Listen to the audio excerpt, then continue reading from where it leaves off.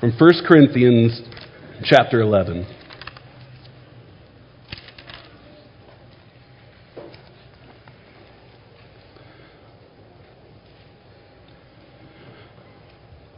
Now I commend you because you remember me in everything and maintain the traditions even as I delivered them to you. But I want you to understand that the head of every man is Christ, the head of a wife is her husband, and the head of Christ is God. Every man who prays or prophesies with his head covered dishonors his head, but every wife who prays or prophesies with her head uncovered dishonors her head, since it is the same as if her head were shaven. For if a wife will not cover her head, then she should cut her hair short. But since it is disgraceful for a wife to cut off her hair or shave her head, let her cover her head. For a man ought not to cover his head, since he is the image and glory of God, but woman is the glory of man. For man was not made from woman, but woman from man. Neither was man created for woman, but woman for man. That is why a wife ought to have a symbol of authority on her head because of the angels. Nevertheless, in the Lord, woman is not independent of man, nor man of woman.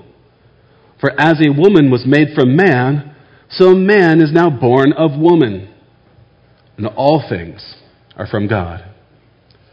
Judge for yourselves. Is it proper for a wife to pray to God with her head uncovered? Does not nature itself teach you that if a man wears long hair, it is a disgrace for him?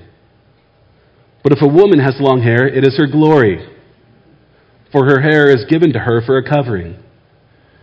If anyone is inclined to be contentious, we have no such practice, nor do the churches of God. Let's pray for God's help. Our Father, we thank you for our gathering this morning, that we have a chance to come here and worship and praise you. And this is ultimately what this passage is about our worship before a holy God. And I pray that we would respond to it well. You would guard and guide my words, that they would be your words, not mine or of any man, but they would be from your word. And that all of our time here this morning, our thinking and our praise would lead to the worship of your Son, Jesus Christ, our head. Amen. You may be seated. For those of you who weren't with us the past few months, we were going through a series on difficult questions and objections to the Christian faith, and I was so happy to be done with that and go back into easy stuff from 1 Corinthians, and I forgot what lay ahead. Recently, I came across an article that described various coming-of-age rituals in different cultures.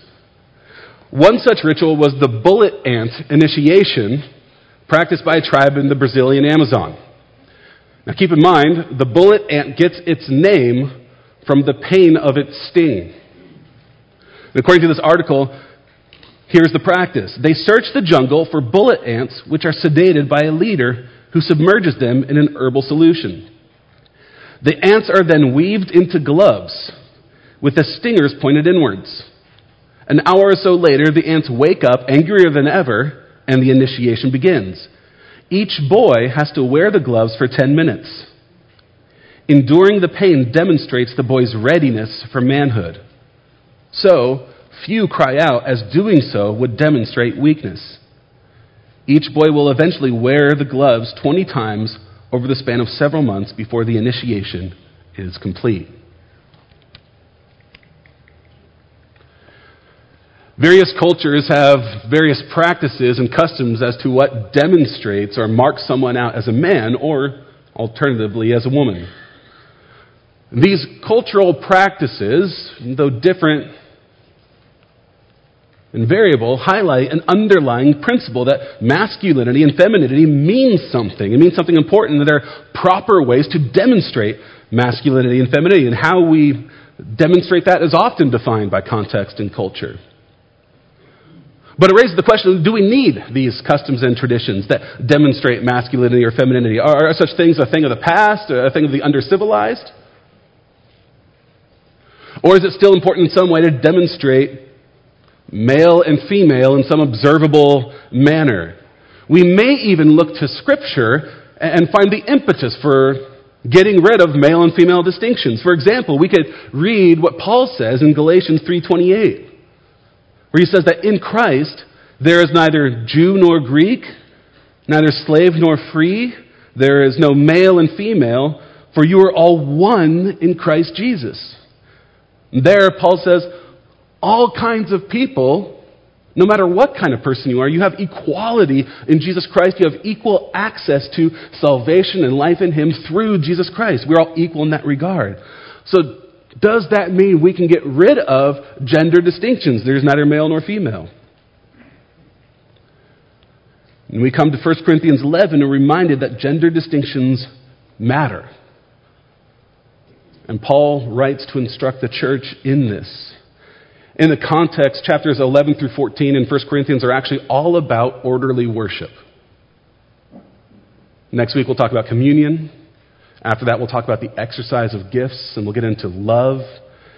And all of those things and all those subjects Paul is concerned about. Paul, who wrote this book, this letter to the Corinthian church, he is concerned about orderly worship.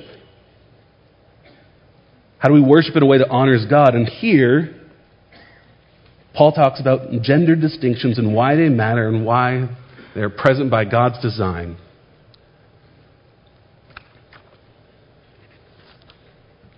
So Paul will give counsel to the Corinthians. His counsel, I think, can be summed up in this way. This is kind of a summary of the underlying principle that runs through this whole passage. That men and women must glorify God together by honoring God-given gender distinctions. It's a little wordy. I'll say it again. We'll have it on the screen throughout as we go. But the underlying principle for this complicated passage is this. And men and women must glorify God together by honoring God-given gender distinctions. Again, this is a complicated passage. Paul's going to use arguments from context and cultural practice. He's going to use arguments that are theological and biblical. He's going to argue from creation and design and creation. He's going to argue from common sense, what you observe. And figuring out his lines of argument can be confusing. There's a lot of exegetical challenges with this passage. I'm not going to cover every question that might come up. So this kind of serves as a north star for us to guide us through the text.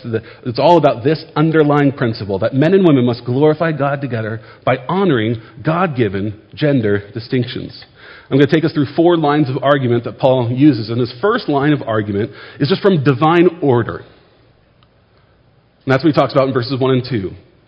He's going to make his argument from divine order that how we conduct ourselves in worship as men and women actually has its grounding in who God is and how He relates to Himself. Look at verse 2, verses 1 and 2, or 2 and 3, sorry.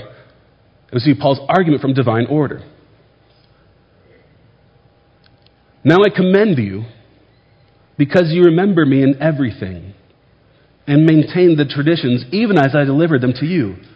But I want you to understand that the head of every man is Christ, the head of a wife is her husband, and the head of Christ is God. So first things first, as Paul introduces this section in 1 Corinthians on worship, he says, hey, I want to give you guys a good high five here, commend you. You're practicing things that were delivered to you, and as I taught them to you, good job, keep going, but I've got some notes. So he's going to start with a compliment, and then he's going to get into an encouragement, some counsel. It's something he wants us to know first. And first, he reminds the Corinthian church of the order of relations that comes from God and is grounded in God Himself.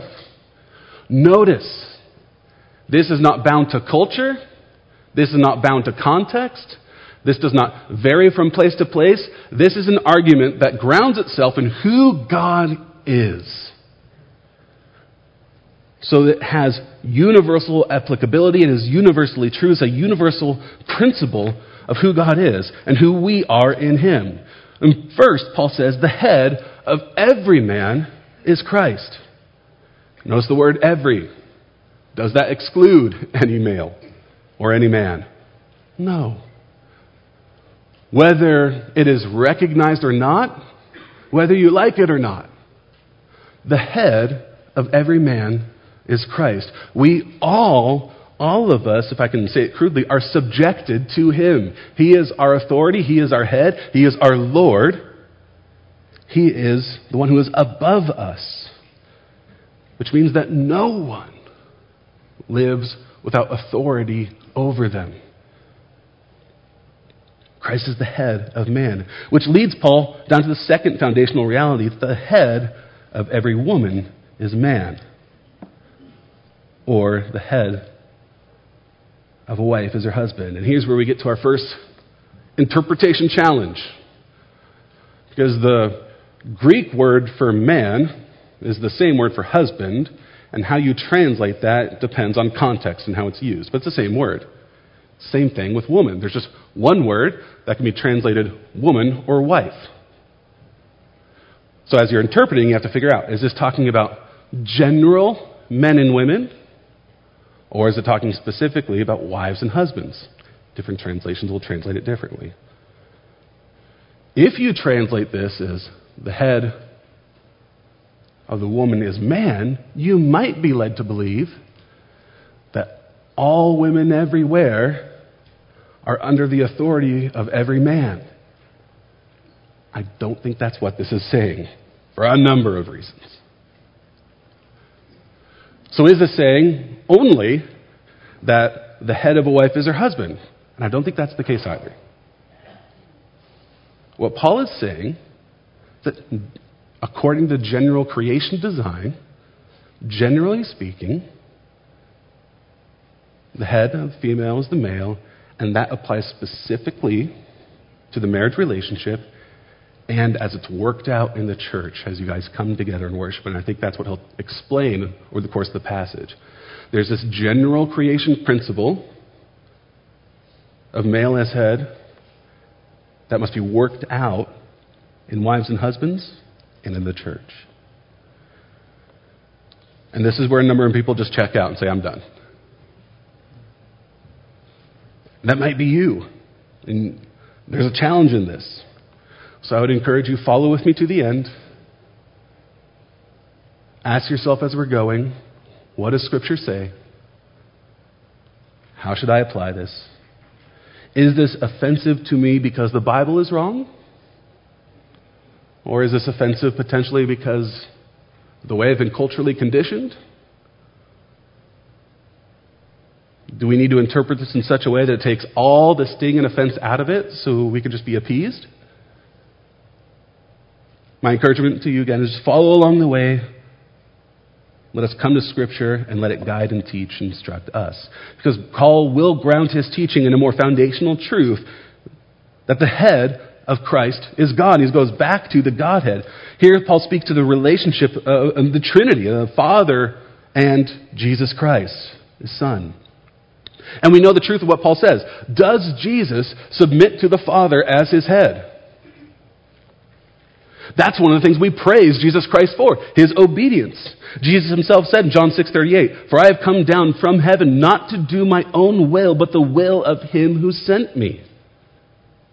Even as Christ rules over all creation, he still submits all things to the Father and will in the end. So 1 Corinthians 15:38 says, "When all things are subjected to him," Jesus, "the Son himself will also be subjected to him who put all things in subjection under him, that God may be all in all." It's a confusing verse. What's saying is Jesus Christ, well, once he has fully established his reign over all things, will then give all things over to his head, the Father. And on the cross, we know Jesus Christ submitted to the Father, even to death. Philippians 2:8 says, "Being bound in human form, he humbled himself by becoming obedient to the point of death, even death on a cross." Jesus lived a life of perfect submission to God, the Father, the head. So we ask, does that mean that Jesus Christ is lesser than God? Does that mean that Jesus, in his being, in his essence, as God, is he somehow a lesser God? No. We uphold the full divinity of Jesus Christ. That he's no less God than God the Father, God the Spirit. Co-equal in substance, in essence of who they are, in value and worth and dignity as divine. And yet, there's a difference in role. In the incarnate Son, Jesus Christ, he plays a role of being submitted to his father, his head. Which I think teaches us that we can have an equality in essence and worth and value while we play different roles. It's true for Jesus and the Father. It's true as we have parents with their kids. Ought kids be obedient to their parents? Yes, that's like one of the 10 Commandments, right? Do we think kids are lesser human beings? Sometimes. No, they're not lesser human beings. They're as fully human as we are. You have employees and bosses. You have different roles and places to play. In the military, there is rank, right? And that's how the organization functions. And if it didn't have that rank and order, the whole group, the whole community would crumble. That's necessary to the ordering of the military. Does that mean that they're more or less human? No.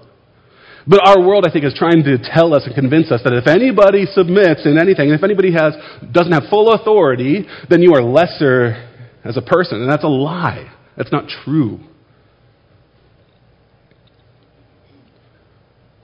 Difference in role doesn't necessitate inequality in worth and value. I don't think we should be surprised that one of Satan's schemes, I believe, is to eliminate role and gender and dismantle the idea of healthy authority in leadership and following. Because we find it in the way God teaches, and he exists even between Father and Son. The church has an opportunity to show difference in order and relationship, and equality in value and worth. And that's what Paul's going to show. And he's going to tell the Corinthians where they've gone wrong in this. So his first line of argument is from divine order. His second line of argument is from Corinthian error. He's going to say, this is where you've gone wrong. This is how I want you to fix this.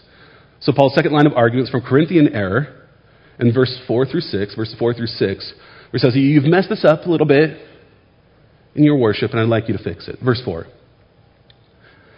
Every man who prays or prophesies with his head covered dishonors his head. But every wife who prays or prophesies with her head uncovered dishonors her head, since it is the same as if her head were shaven. For if a wife will not cover her head, then she should cut her hair short. But since it is disgraceful for a wife to cut off her hair or shave her head, let her cover her head. Now first, there's something that's really easy to miss in this, and it's an important truth of this passage. Who prays or prophesies in the church? As the church is gathered, whose voices are heard? Only men? No. Paul's very clear. As you gather, you pray and people prophesy. We're going to talk about what prophesy means later in Corinthians. We're going to punt that for now. So we're just going to just as a basic definition, it's speaking a word from God, all right? So as a word from God is spoken, as people pray to God, both men and women do it. So any church that says we will not have women's voices heard in this church, I would encourage to read your scripture better. Both men and women are taking part in the worship. And that may have been contrary to some practice in the day. There are Roman pagan religions where women were sectioned off and only men were able to speak. In the Jerusalem temple itself, there was a point at which women could not go in. There was a court of women, and then inside the court of Israelites, that only the male Israelites could enter. I don't know how the practice worked out in synagogues, which are local Jewish houses of worship, how men and women's roles played out. But here in the church, Paul has a commendation for them that as you both pray and prophesy, there should be order to it. So it's not whether or not women should speak or have their voices heard. It's just how they do it. That's the point. And in that vein, or in that light, Paul commends the custom of head coverings. Now, what are head coverings? There's a couple different theories. One may be that it was a custom of hairstyle, that women wore their hair braided and curled and kind of put on top of their head. And if you look at ancient statues, inscriptions, and art, you would find that, and especially in women who are married. As they were out in public, they would wear their hair in that style. That might be what head coverings were. And in that culture, in that custom, or in that time and custom, if a woman had her hair uncurled, unbraided, just straight down, free-flowing out in public, it, according to custom and culture, might indicate that she was a loose woman, or if she was married, rejecting her husband and his authority. So there was contextual significance to how women wore their hair. Could also be that head coverings were kind of a shawl, a part of your garment, your robe, put over your head. So if you ever see a painting of Mary, you'll notice that she has a shawl over her head. That's also what a head covering might have been. Sometimes males wore head coverings. We find a couple pictures of Roman emperors. The culturally elite and powerful, as they wore their toga, might cover their head, and it was a sign of status and prominence and eliteness, if that's a word. And Paul's going to say, given all those cultural customs, women, as you are gathered together, as they pray or prophesy, should have a covering on their head. I think he's talking about the shawl.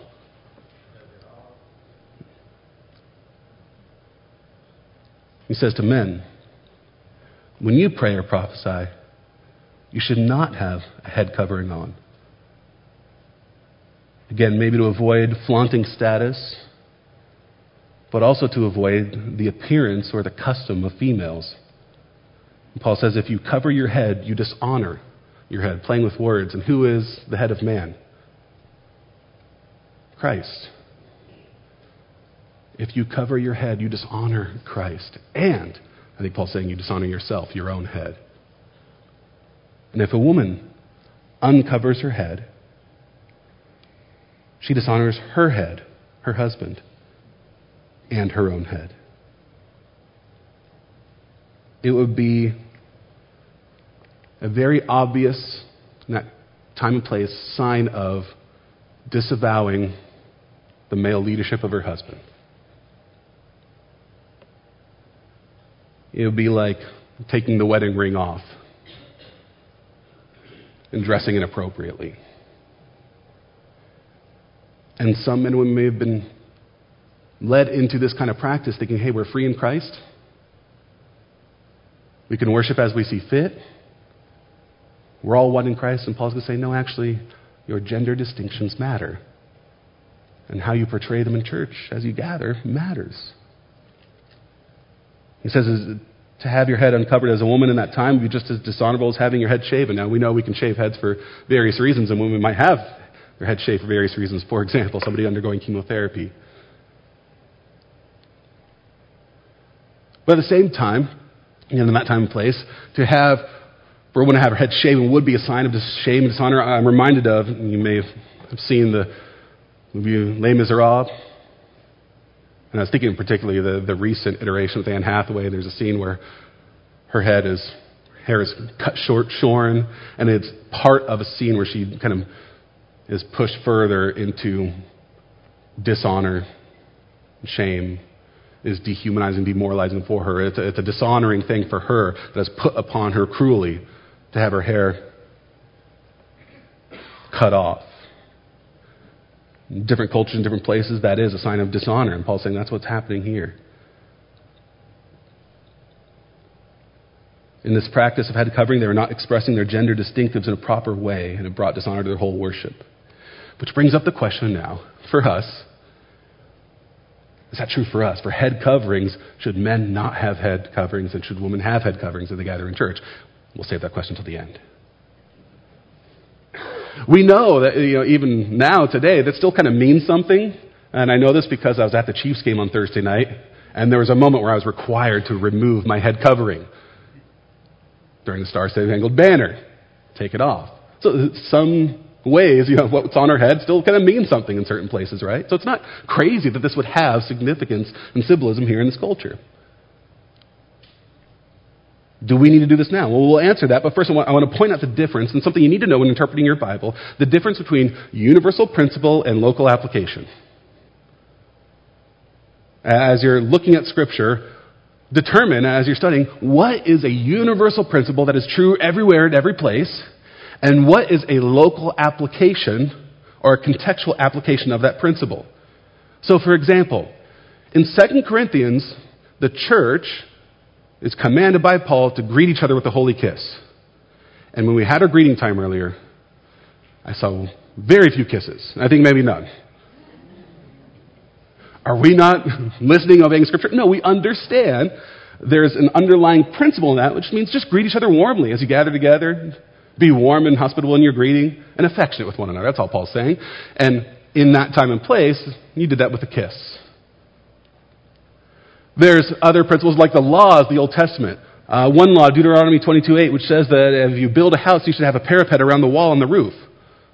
That was a law. That's a local application of a universal principle. What's the universal principle? In your dwelling, be concerned about the safety of others, that they won't fall off your roof as you're walking on. That's a universal principle. We should be concerned about the safety and security of others. It does not mean we all have to go build little low walls on our roofs. That's the local application of that. So we do that in all of Scripture as we study it. What is the universal principle? What is the contextual application? So we'll answer the question of head covering as we go on. But we see that this command for head covering is grounded in a universal principle. It's actually grounded in creation itself and the way God has designed creation. So we move to Paul's third line of argument, the argument from creation design. Verses 7 through 12. Paul goes back to the design and order of creation itself. Look at verses 7 through 12. Here's his argument from creation design, why the church should conduct itself this way. For a man ought not to cover his head, since he is the image and glory of God, but woman is the glory of man. For man was not made from woman, but woman from man. Neither was man created for woman, but woman for man. That is why a wife ought to have a symbol of authority on her head because of the angels. Nevertheless, in the Lord, woman is not independent of man, nor man of woman. For as woman was made from man, so man is now born of woman, and all things are from God. Here's the key to understanding what Paul's saying here. He's going back to creation, back to Genesis 2, and really Genesis 1. Going back to creation itself, the way God ordered things, and Paul says, man is the image and glory of God. Woman is the glory of man. Now, does that mean, according to Paul, that woman is somehow not the image of God? No, that's not what he's saying. He knows Genesis 1:27. So God created man in his own image. In the image of God, he created him. Male and female, he created them. Which tells us that male and female both created in the image of God, both image bearers. We know that to be true. What's Paul's point? His point is that there is an order that is not accidental, not unintentional. There is a specific order in which God created men and women, and there's reason for that. That God created man first, and what was the purpose of man?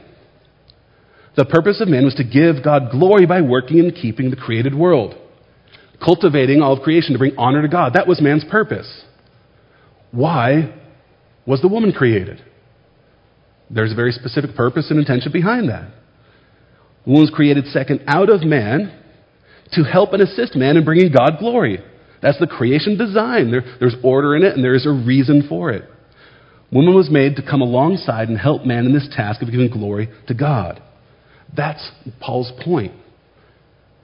And the origin of each speaks to where the glory goes. And to help illustrate this, think of a painting. We look at a painting, who do we give glory to?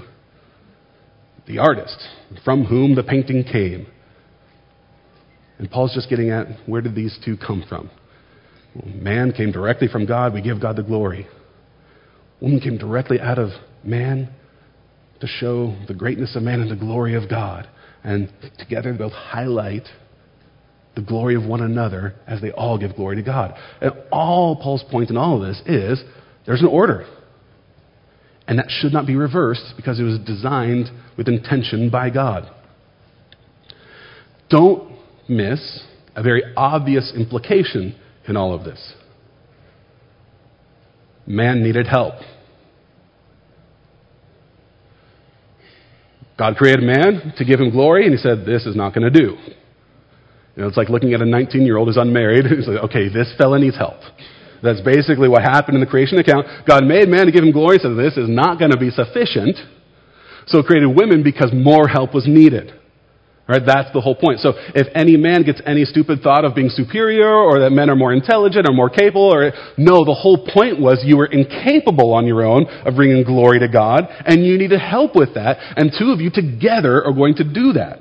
So men, you were created first, and because of that, you do have a distinct place of responsibility, of accountability, of representation. You have a part to play in this as the male, and there's something significant to that. You have accountability for that.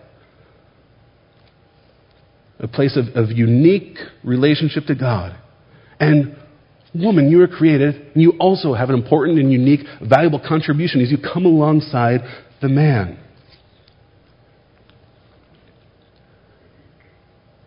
And again, Paul says, don't reverse the order. That's what he's getting at. He says that's why a wife ought to have a symbol of authority on her head because of the angels. A wife, as she uses the authority, she has to pray and prophesy in the church.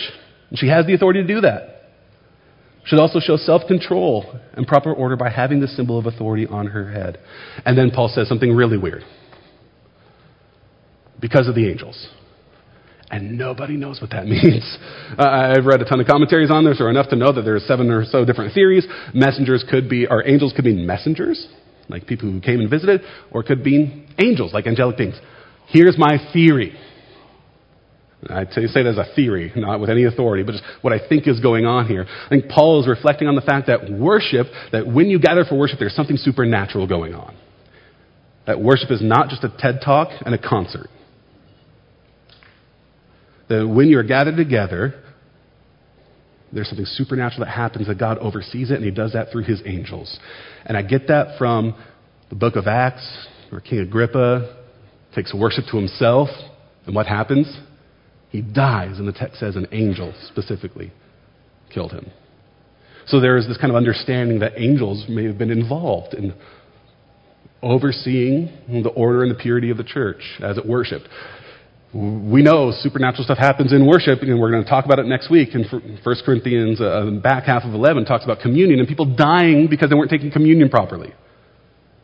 Supernatural stuff happens, right? It's not just a loosey-goosey thing that we're doing as we gather for worship. There is an order to it. There's a purity to it. There is a supernatural thing that is overseen, I think, by angels, maybe? I don't know. That's what I'm just guessing at with this text. Paul's saying there's important stuff that we're doing. So keep the order that God intended. And then he says, nevertheless, in the Lord, woman is not independent of man, nor man of woman. For as woman was made from man, so man is now born of woman, and all things are from God. And there's Paul's qualification, lest any man use his authority or place or headship improperly. Here's a reminder. It's a qualification. Lest you think you're somehow superior in the place God has given you, remember where you came from. And throughout history, there has never been, nor never will be, a man not born of a woman. And you all owe your lives to your mothers. And this is a qualification to guard against abuse, lest the man use his place improperly. And part of the reason this text has so much uneasiness and tension with us as we read it is because we have seen what happens when males use their position wrongly, or when anybody abuses a place of authority and headship.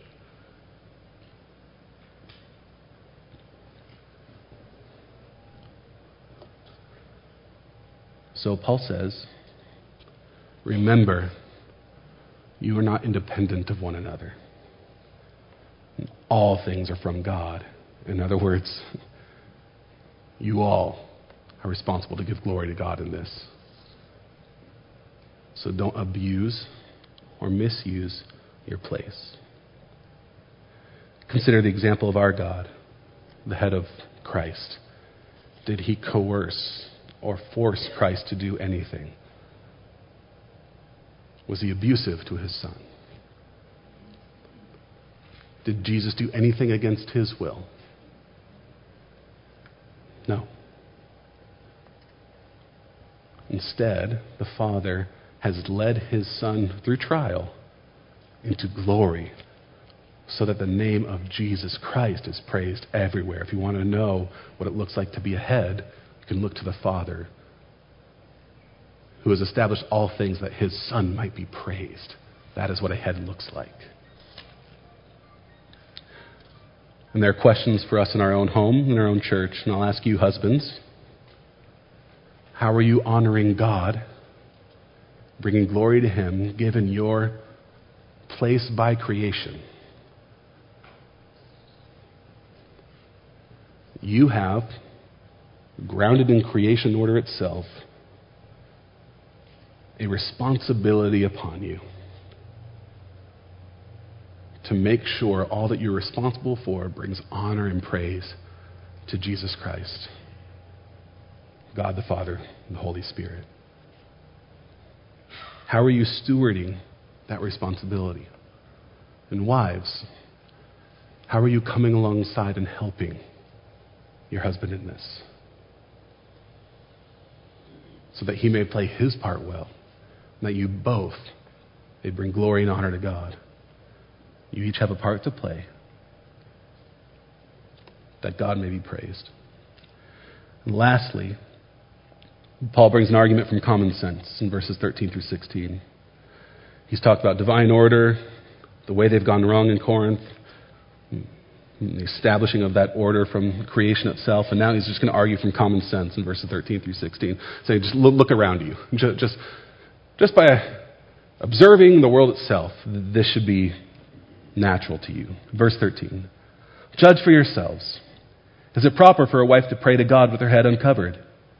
Does not nature itself teach you that if a man wears long hair, it is a disgrace for him? But if a woman has long hair, it is her glory, for her hair is given to her for a covering. If anyone is inclined to be contentious, we have no such practice, nor do the churches of God. So Paul asks the Corinthians, use your own common sense. Look around you. Can't you tell, just by creation itself, by the way the world works, by nature around you, that there's a distinction between male and female? That's really what he's getting at. You should be able to use common sense to see there's a distinction, a physical, just a natural distinction between male and female. And he uses the example of long hair. We're talking about head coverings, hair specifically. Long hair should tell you there are certain ways to dress that are unnatural for men, and there are certain ways to dress that are natural for women. And Paul says long hair is a disgrace for man. Now, I have no worries about this, but there may be others for whom this is a question. Does this mean that in every time, in every place, that long hair is unmanly and disgraceful?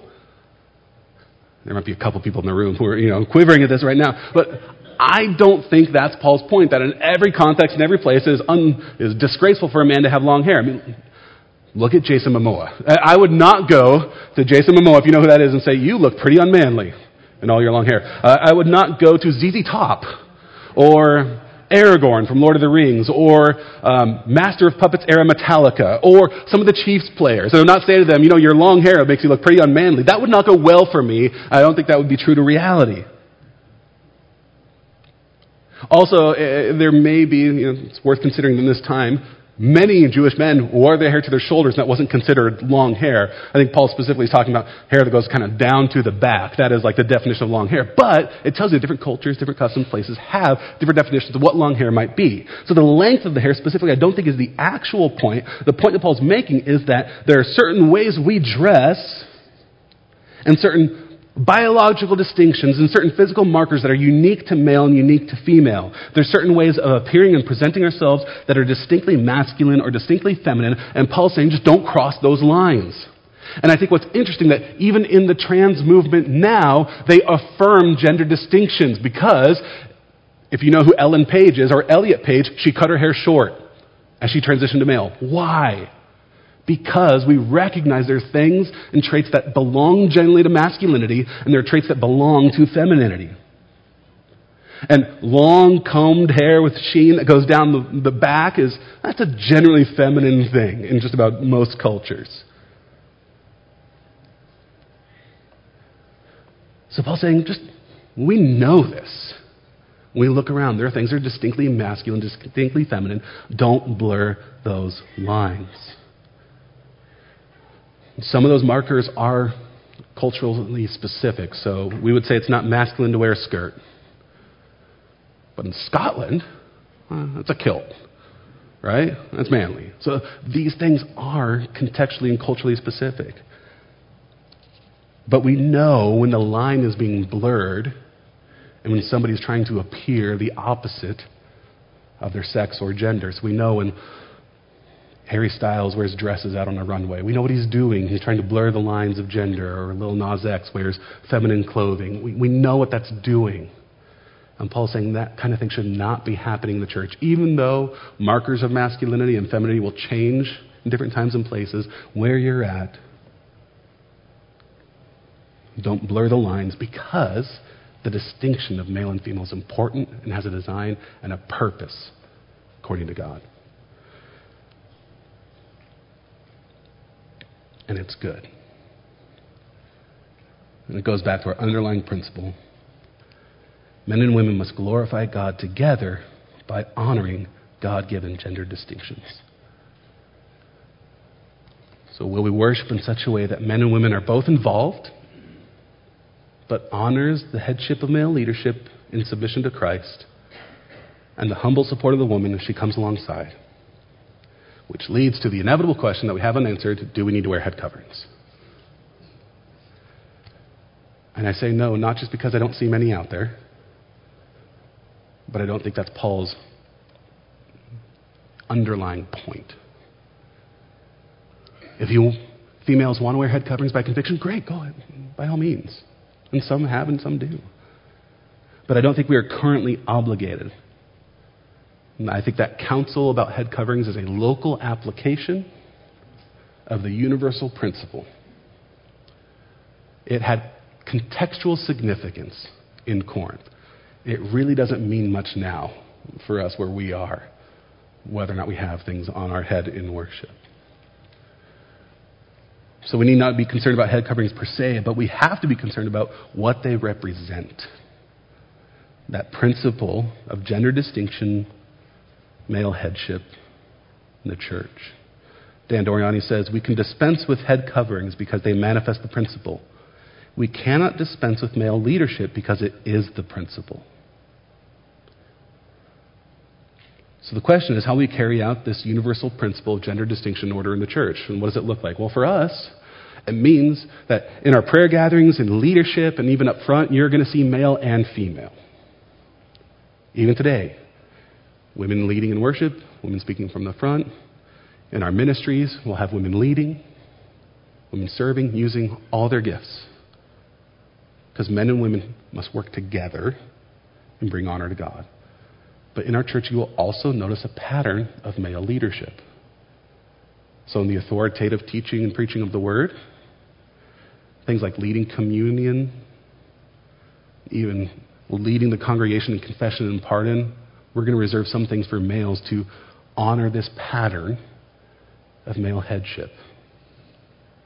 Each church, each marriage will have to work out, how do you go by this pattern that is clearly laid out in Scripture? Some would say we don't see the pattern and we reject it. And I'd say fine, that's it's between you and the Lord. But for us, we're going to have to work out the pattern that we think is clearly there laid out in Scripture in passages like 1 Corinthians 11. And the underlying principle, the goal of all of it, is to give God worship.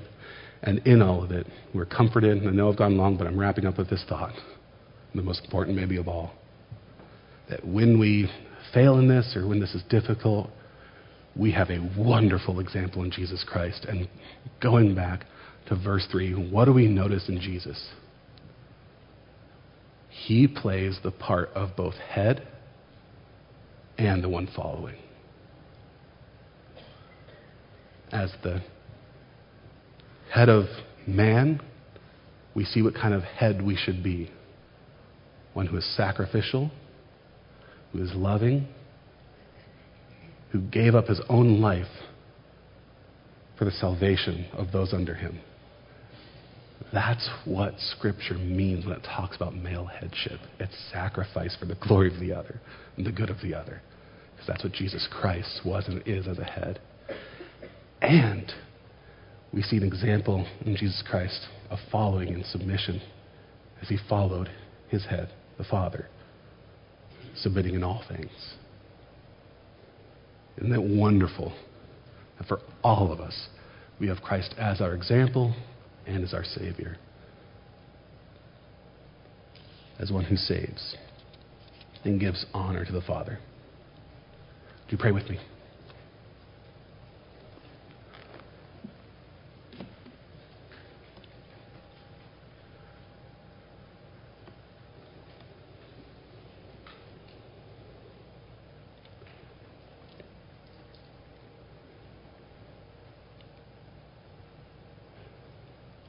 And Father, we praise you this morning that we have in Jesus Christ an example of humble obedience and following and perfect sacrificial leadership. And like all things, most greatly seen in the cross. We know from Ephesians 5, as Paul talks about marriage itself, this mystery of the union of man and woman, that really it is a picture, a metaphor for the ultimate reality of Christ and his people. And Lord, as we exercise these roles or the context in which we're in, and pray that would be our goal, fully and finally, is to give praise and honor to Jesus Christ, to proclaim the gospel, that would be our greatest concern. How can we, where we are at, give praise and honor and glory to the God who made us in his image? Help us with that, Lord. Help us do it humbly, faithfully, in the name of your Son, Jesus Christ. Amen.